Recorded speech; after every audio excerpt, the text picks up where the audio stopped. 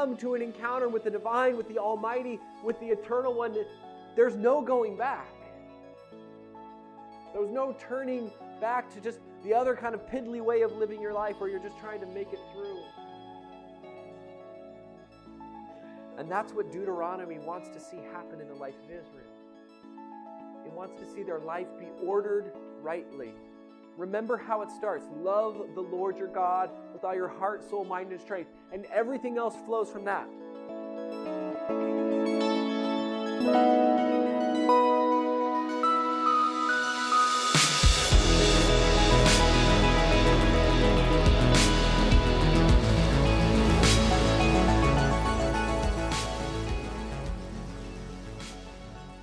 Morning. We had a work day yesterday. We got to tear out some carpet, and Josh and some others were able to put some things up in the back that this is all in process, just so you know. We're sort of in the process of getting a clearer sense of what the platform will look like up here. So we appreciate, first off, everybody who came out and helped yesterday. It was a good time. I had a good time. But we also just appreciate our, any patience with us as we start to put, sort of update some of these things. So we're in Deuteronomy 31 this morning. And we are actually going to go ahead and read the whole chapter. So we got about 23 verses here. Are there 30 verses altogether? Well, we're gonna read all 30 then. I needed a couple extra hours of study this week, I guess. So Moses continued to speak these words to all Israel, and he said to them, I'm 120 years old today. I'm no longer able to go out and come in. The Lord has said to me, you shall not go over this Jordan. The Lord your God himself will go over before you. He will destroy these nations before you so that you shall dispossess them. And Joshua will go over at your head as the Lord has spoken. And the Lord will do to them as he did to Sihon and Og, the kings of the Amorites, and to their land when he destroyed them. And the Lord will give them over to you, and you shall do to them according to the whole commandment that I have commanded you. Be strong and courageous. Do not fear or be in dread of them, for it is the Lord your God who goes with you. He will not leave you or forsake you. Then Moses summoned Joshua and said to him in the sight of all Israel, be strong and courageous, for you shall go with this people into the land that the Lord has sworn to their fathers to give them, and you shall put them in possession of it. It is the Lord who goes before you. He will be with you. He will not leave you or forsake you. Do not fear or be dismayed. Then Moses wrote this law and gave it to the priests, the sons of Levi, who carry the ark of the covenant of the Lord, and to all the elders of Israel. And Moses commanded them, at the end of every 7 years, at the set time in the year of release, at the Feast of Booths, when all Israel comes to appear before the Lord your God at the place that he will choose, you shall read this law before all Israel in their hearing. Assemble the people, men, women, and little ones, and the sojourner within your towns, that they may hear and learn to fear the Lord your God. And be careful to do all the words of this law, and that their children who have not known it may hear them and learn to fear the Lord your God as long as you live in the land that you are going over the Jordan to possess. And the Lord said to Moses, behold, the days approach when you must die. Call Joshua, present yourselves in the tent of meeting, that I may commission him. And Moses and Joshua went and presented themselves in the tent of meeting, and the Lord appeared in the tent in a pillar of cloud. And the pillar of cloud stood over the entrance of the tent, and the Lord said to Moses, behold, you are about to lie down with your fathers. Then this people will rise and whore after the foreign gods among them in the land that they are entering, and they will forsake me and break my covenant that I have made with them. Then my anger will be kindled against them in that day, and I will forsake them and hide my face from them, and they will be devoured. And many evils and troubles will come upon them, so that they will say in that day, have not these evils come upon us because our God is not among us? And I will surely hide my face in that day because of all the evil that they have done, because they have turned to other gods. Now, therefore, write this song and teach it to the people of Israel. Put it in their mouths, that this song may be a witness for me against the people of Israel. For when I have brought them into the land flowing with milk and honey, which I swore to give to their fathers, and they have eaten and are full and grown fat, they will turn to other gods and serve them, and despise me and break my covenant. And when many evils and troubles have come upon them, this song shall confront them as a witness, for it will live unforgotten in the mouths of their offspring. For I know what they are inclined to do, even today, before I have brought them into the land that I swore to give. So Moses wrote this song the same day and taught it to the people of Israel. And the Lord commissioned Joshua the son of Nun and said, Be strong and courageous, for you shall bring the people of Israel into the land that I swore to give them. I will be with you. When Moses had finished writing the words of this law in a book to the very end, Moses commanded the Levites who carried the ark of the covenant of the Lord, Take this book of the law and put it by the side of the ark of the covenant of the Lord your God, that it may be there for a witness against you. For I know how rebellious and stubborn you are. Behold, even today, while I am yet alive with you, you have been rebellious against the Lord. How much more after my death? Assemble to me all the elders of your tribes and your officers, that I may speak these words in their ears and call heaven and earth to witness against them. For I know that after my death you will surely act corruptly and turn aside from the way that I have commanded you. And in the days to come evil will befall you, because you will do what is evil in the sight of the Lord, provoking him to anger through the work of your hands. Then Moses spoke the words of this song until they were finished in the ears of all the assembly of Israel. Let's pray. Lord, thank you for your servant Moses, for your people Israel, for the guidance and the direction that you give to us through their history and through their story. Thank you, Lord God, that we have been grafted into their life, that this story, which was once only their story, is now also our story. We thank you, Lord, above all for your Son, Jesus Christ, who makes even what sounds like bad news out to be good news through his death and resurrection. May we hear and look forward to that transformation again this morning, we pray in Jesus' name. Amen. Well, we're here in these kind of final moments of Deuteronomy. There's 4 chapters left. Chapter 31, which we just read, all 30 verses of it. And chapter 32, in which Moses actually writes out and delivers the song that they mentioned here in 31. And it's a song that's not a particularly nice or pretty song.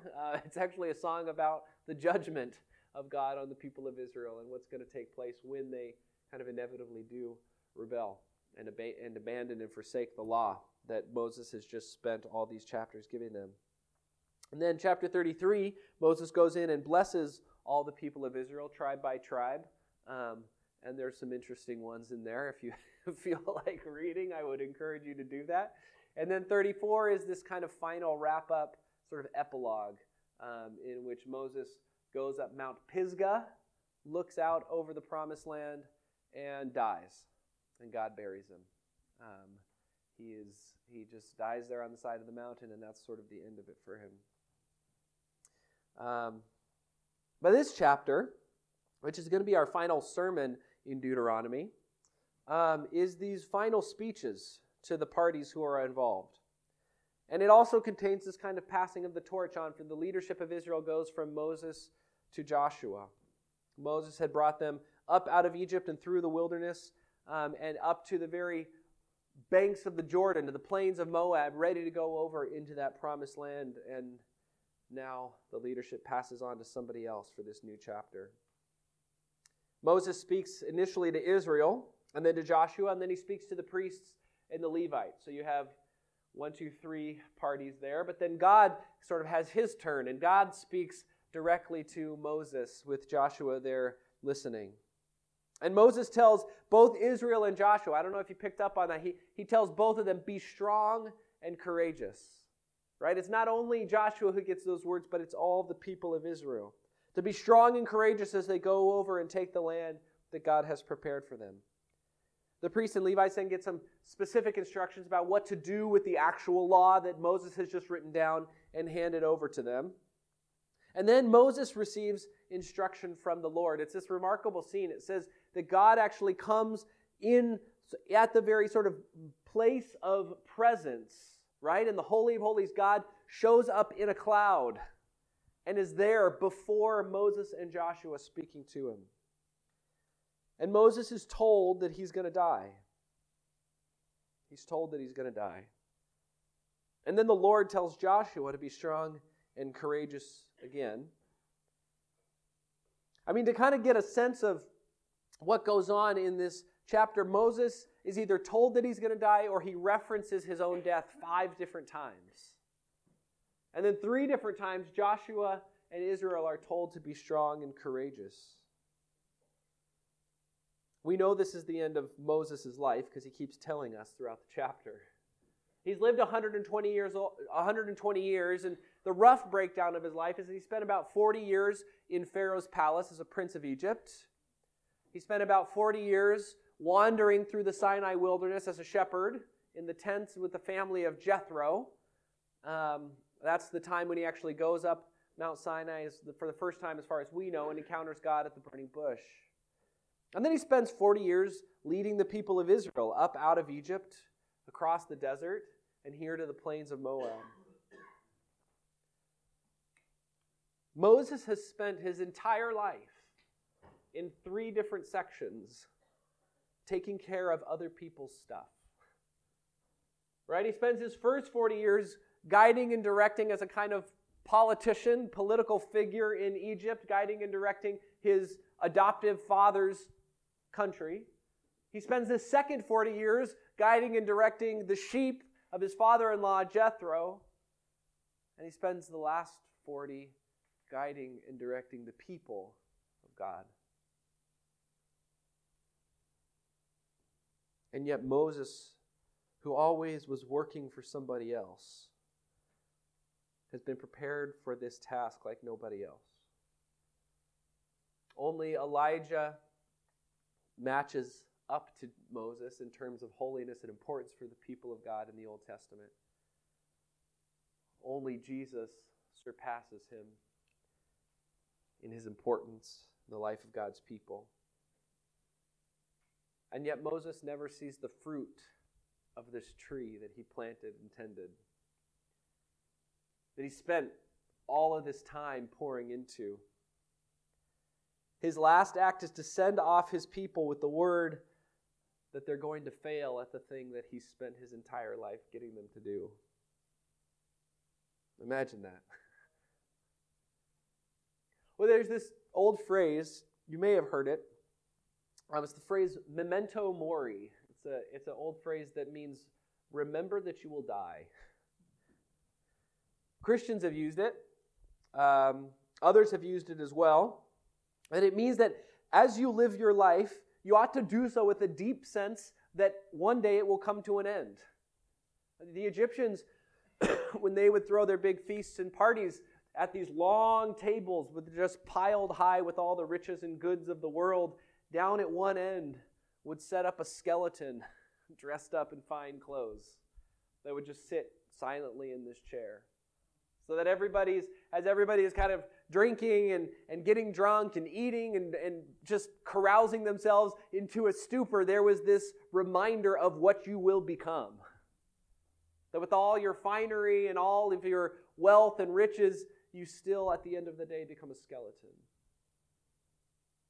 In Europe, if you look at art from Europe, oftentimes there are these paintings, and for us, it's kind of like, wait, what's going on here? But you'll get like a real attractive young man or woman, right? They seem to be kind of in the height of their power and their ability. They're on the rise. There's probably symbols of different things around them. Maybe they've got a throne or a crown or something that's just showing that they're a powerful person in this world, but then in their hand or on the table next to them, there's this skull.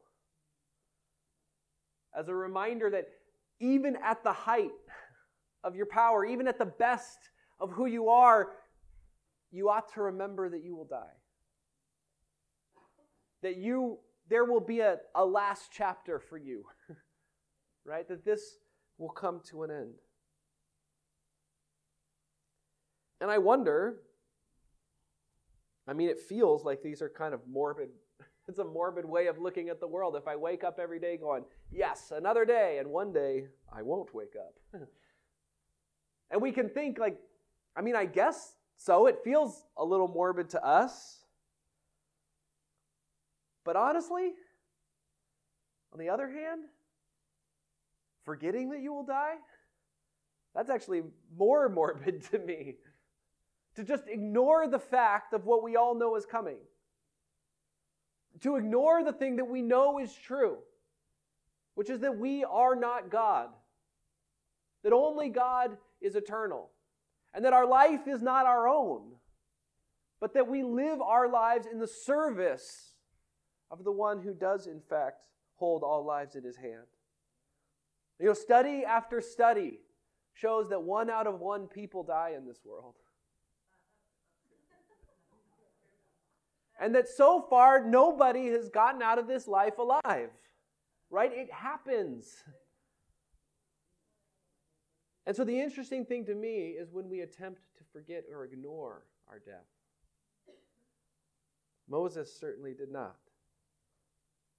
And yet I think that's actually, at least in our culture, that's one of the first lies that the enemy will tell us. Because our medical system is pretty good. And it can keep us going for quite a long time. And our makeup is pretty good. And sometimes that can keep us looking like we're not dying for quite a long time. And depending on how you've invested, you can get a new sports car every couple years, and that might help you feel, as you're out on the roads, like you're not dying. But you are alive again. Hop on that motorcycle and just, right, Josh? Josh rode in on his motorcycle this morning. We can do these things that kind of patch over the feeling of our finality. Moses doesn't do that. Moses had so many opportunities to do things differently in his life. Right? He could have, coming down from the mountain with those laws in his hands, he could have scratched himself into those tablets, the 11th commandment or whatever it is, and Moses and his son shall be king of Israel forever and ever and ever and ever. But he didn't. He could have right here. Moses had sons. He could have, instead of passing the torch on to Joshua as God commanded him, he could have passed the torch on to his own kids. Started a dynasty. That's what people normally do. And yet he doesn't do that either. Moses probably could have gone back to the palaces of Egypt, partied at one of those tables with the skeleton down at the end, and done just fine. He probably could have run back to his father-in-law Jethro's tents, had a nice life out in the wilderness of Sinai.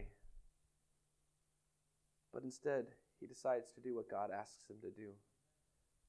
He lives his life focused toward the eternal, focused toward the things that will last, which is not himself. And I think it's because Moses had encountered God himself. He was at the burning bush when the Lord revealed himself to him.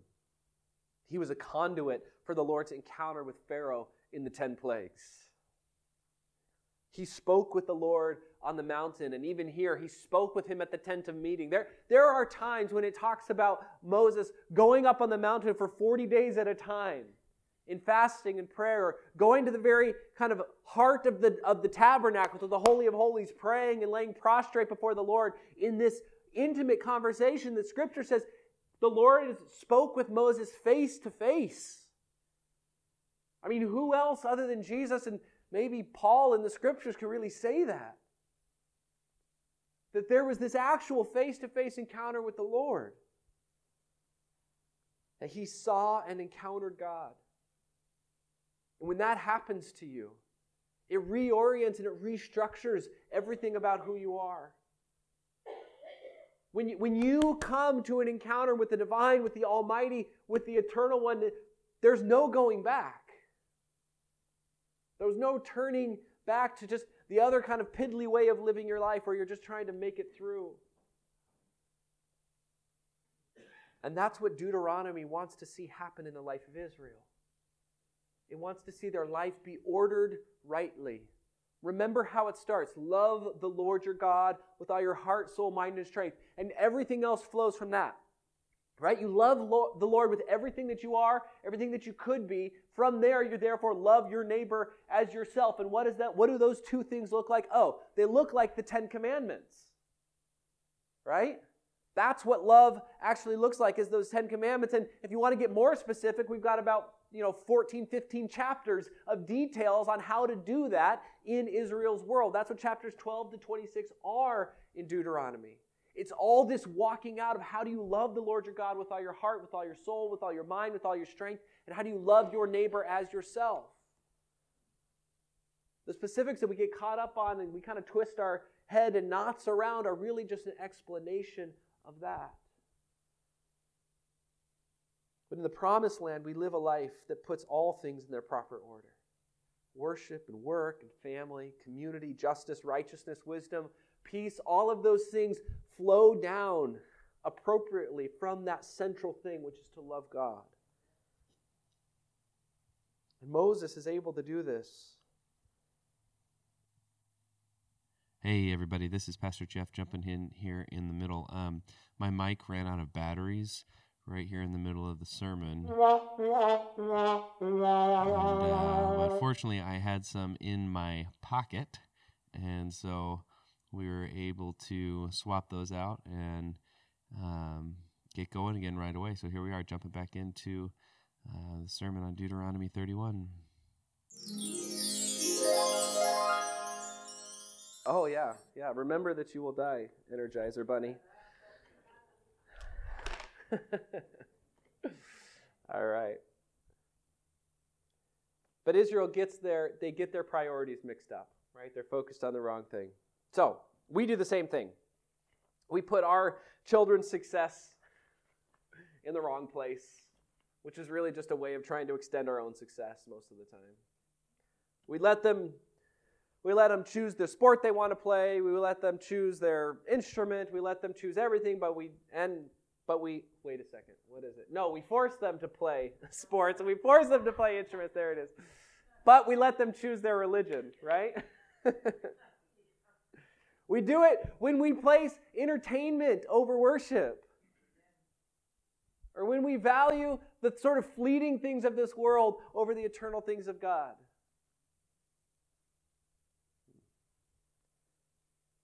We do it when we allow God to exist as one element of our life, but not as the determining element. God is a star in the constellation, which is me. Part of this is because we avoid death so much. We are so good at convincing ourselves that we'll never die. We're so good at avoiding looking like that's going to happen to us one day. But I'm convinced that Christians really should be different. That we should not avoid, but rather we should boldly face death. I love going to Christian funerals. I love going to funerals for people who have loved God, who have given themselves. I'm not hustling to get there for you or for me or anybody. But when you're in that moment, there's this confidence that our life is not our own, but rather that God is the one who holds our life, and that we worship a God not who just kind of sees death happen and shrugs his shoulders, but God who has actually defeated death. That we worship the God who uses resurrection to accomplish his purposes. And so we don't kind of just have to sit around and allow death to hang over us, but instead, these are Paul's words from 1 Corinthians 15. But in fact, Christ has been raised from the dead, the firstfruits of those who are fallen asleep. For as by a man came death, by a man has come also the resurrection of the dead. For as in Adam all die, so also in Christ shall all be made alive. But each in his own order, Christ the firstfruits, and then it is coming those who belong to Christ. Then comes the end when he delivers the kingdom of God, the kingdom to God the Father, after destroying every rule and every authority and every power, for he must reign until he has put all enemies under his feet.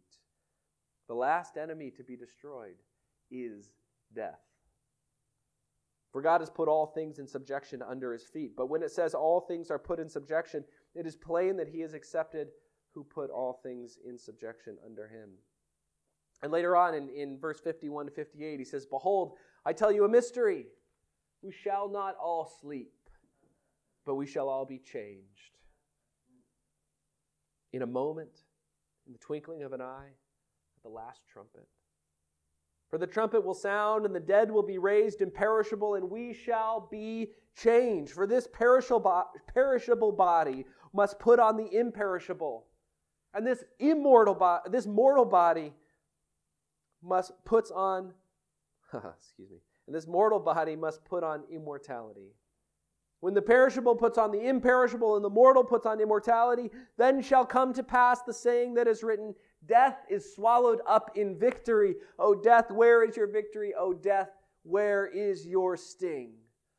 The sting of death is sin, and the power of sin is the law, but thanks be to God who gives us the victory through our Lord Jesus Christ. Therefore, my beloved brothers, be steadfast, immovable, always abounding in the work of the Lord, knowing that in the Lord your labor is not in vain. Why can he say, be steadfast, be immovable? Because there is no threat which can overcome that in which we have put our hope. Why can he say, be strong, be courageous? Because there is nothing that can conquer the Lord. And so we can labor, knowing that our labor is not in vain, because even death cannot destroy good labor. Even death cannot take away those good things which we do in service of God. Nothing can erase that. Nothing can deny that. Nothing can strip that from us.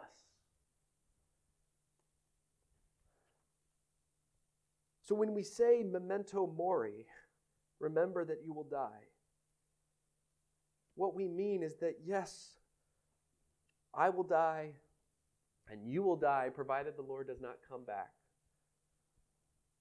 But that means that our lives are properly ordered.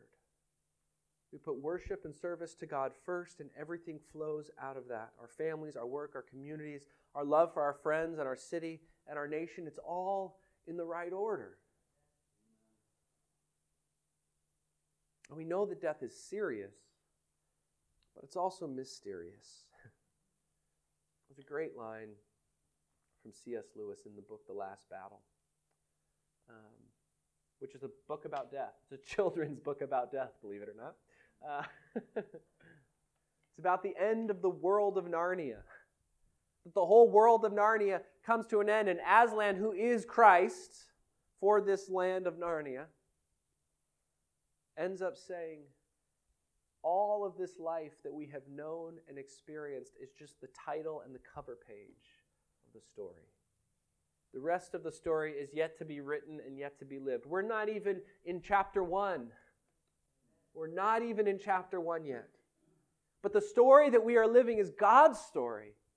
And it's the story that keeps on going, not just in terms of kind of eternity that we live forever and ever and ever, but in terms of the depth of our experience, that it goes deep, deep, deep, deep, and high, high, high, high. And we live in this kind of fullness of life, and that is what God wants to unfold in and through us. And we then present that to the world, but we can only give this small glimpse now. So we remember that we will die, because in remembering that, we are encouraged to remember that we will live.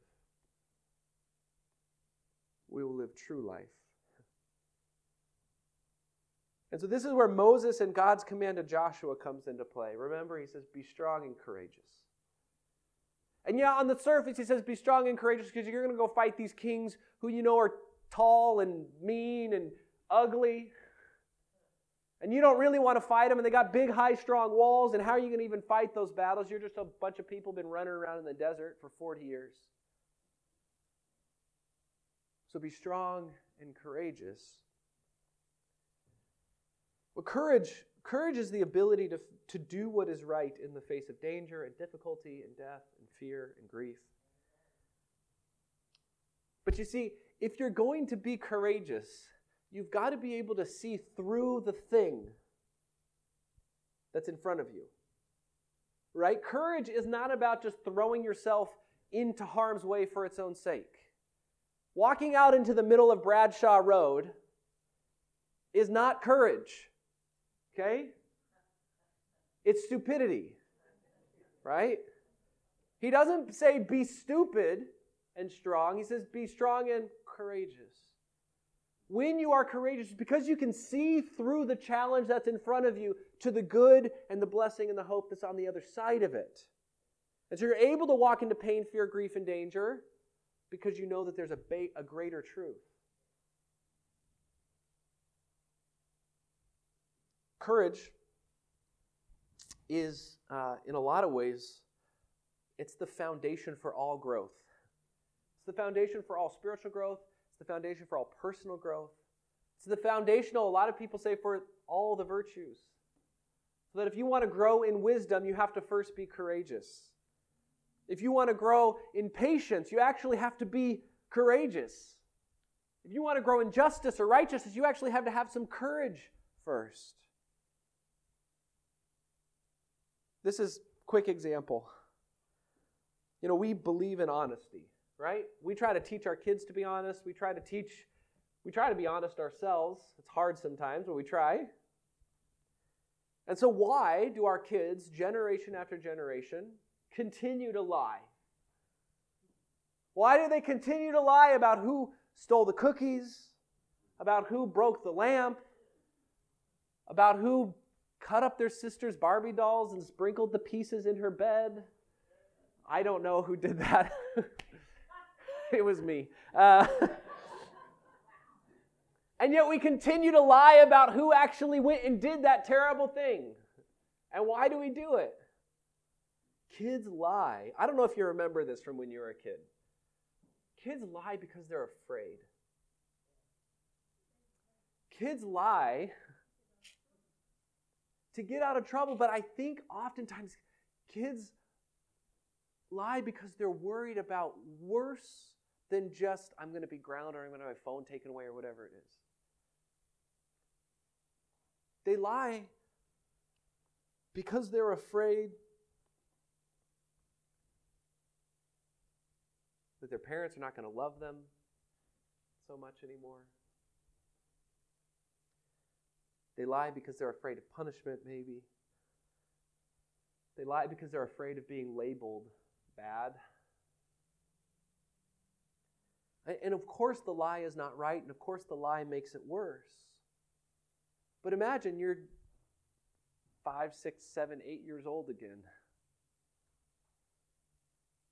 And you can't see through the trouble that you're in to the moment of reconciliation on the other side.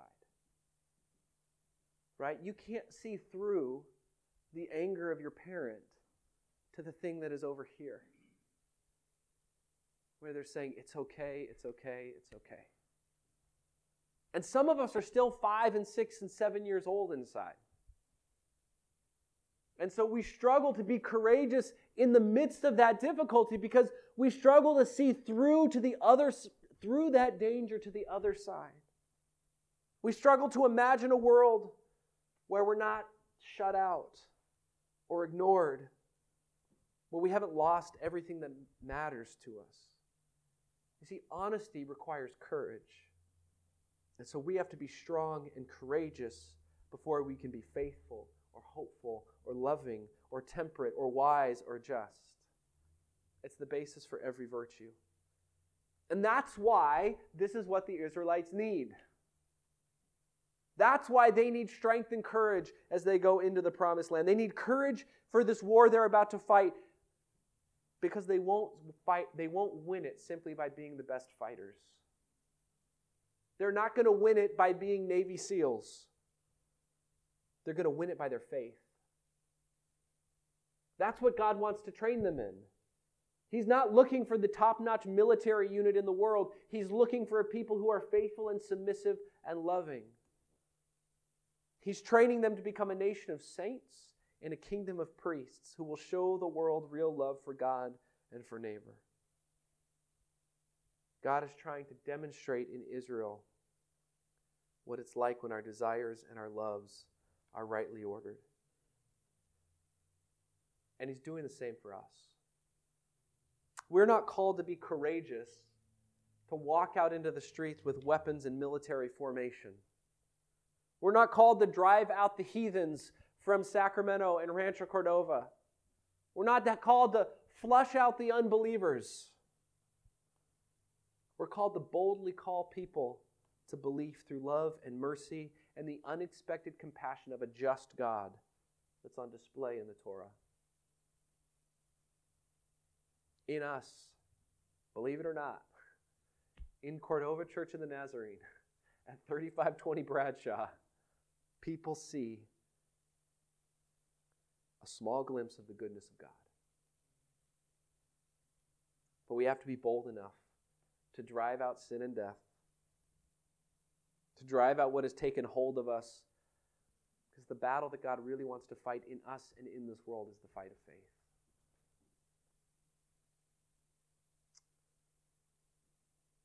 So what does God have Moses do? You remember? He has him write a song.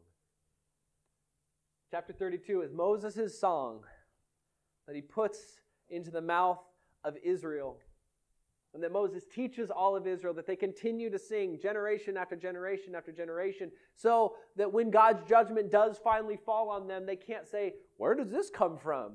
This is coming out of nowhere. No, Moses has already taught and led and pastored and shepherded them into this moment. But God's called us to sing a better song. God has called us to live our lives in a way that really matters.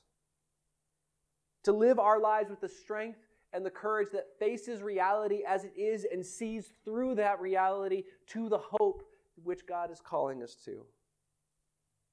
He's calling us through all of the pleasure-seeking and the comfort-mongering of our world to know that death is not the last word, but that instead the final word is Jesus Christ, who's conquered sin, who has conquered death, who's conquered it not only theoretically out in the world, but he has conquered it in you if you will be submissive to it.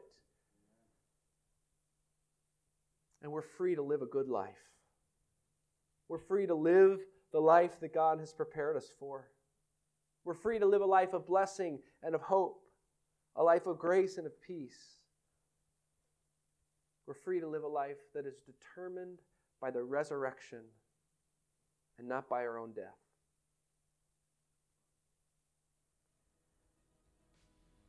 Be strong and courageous, friends.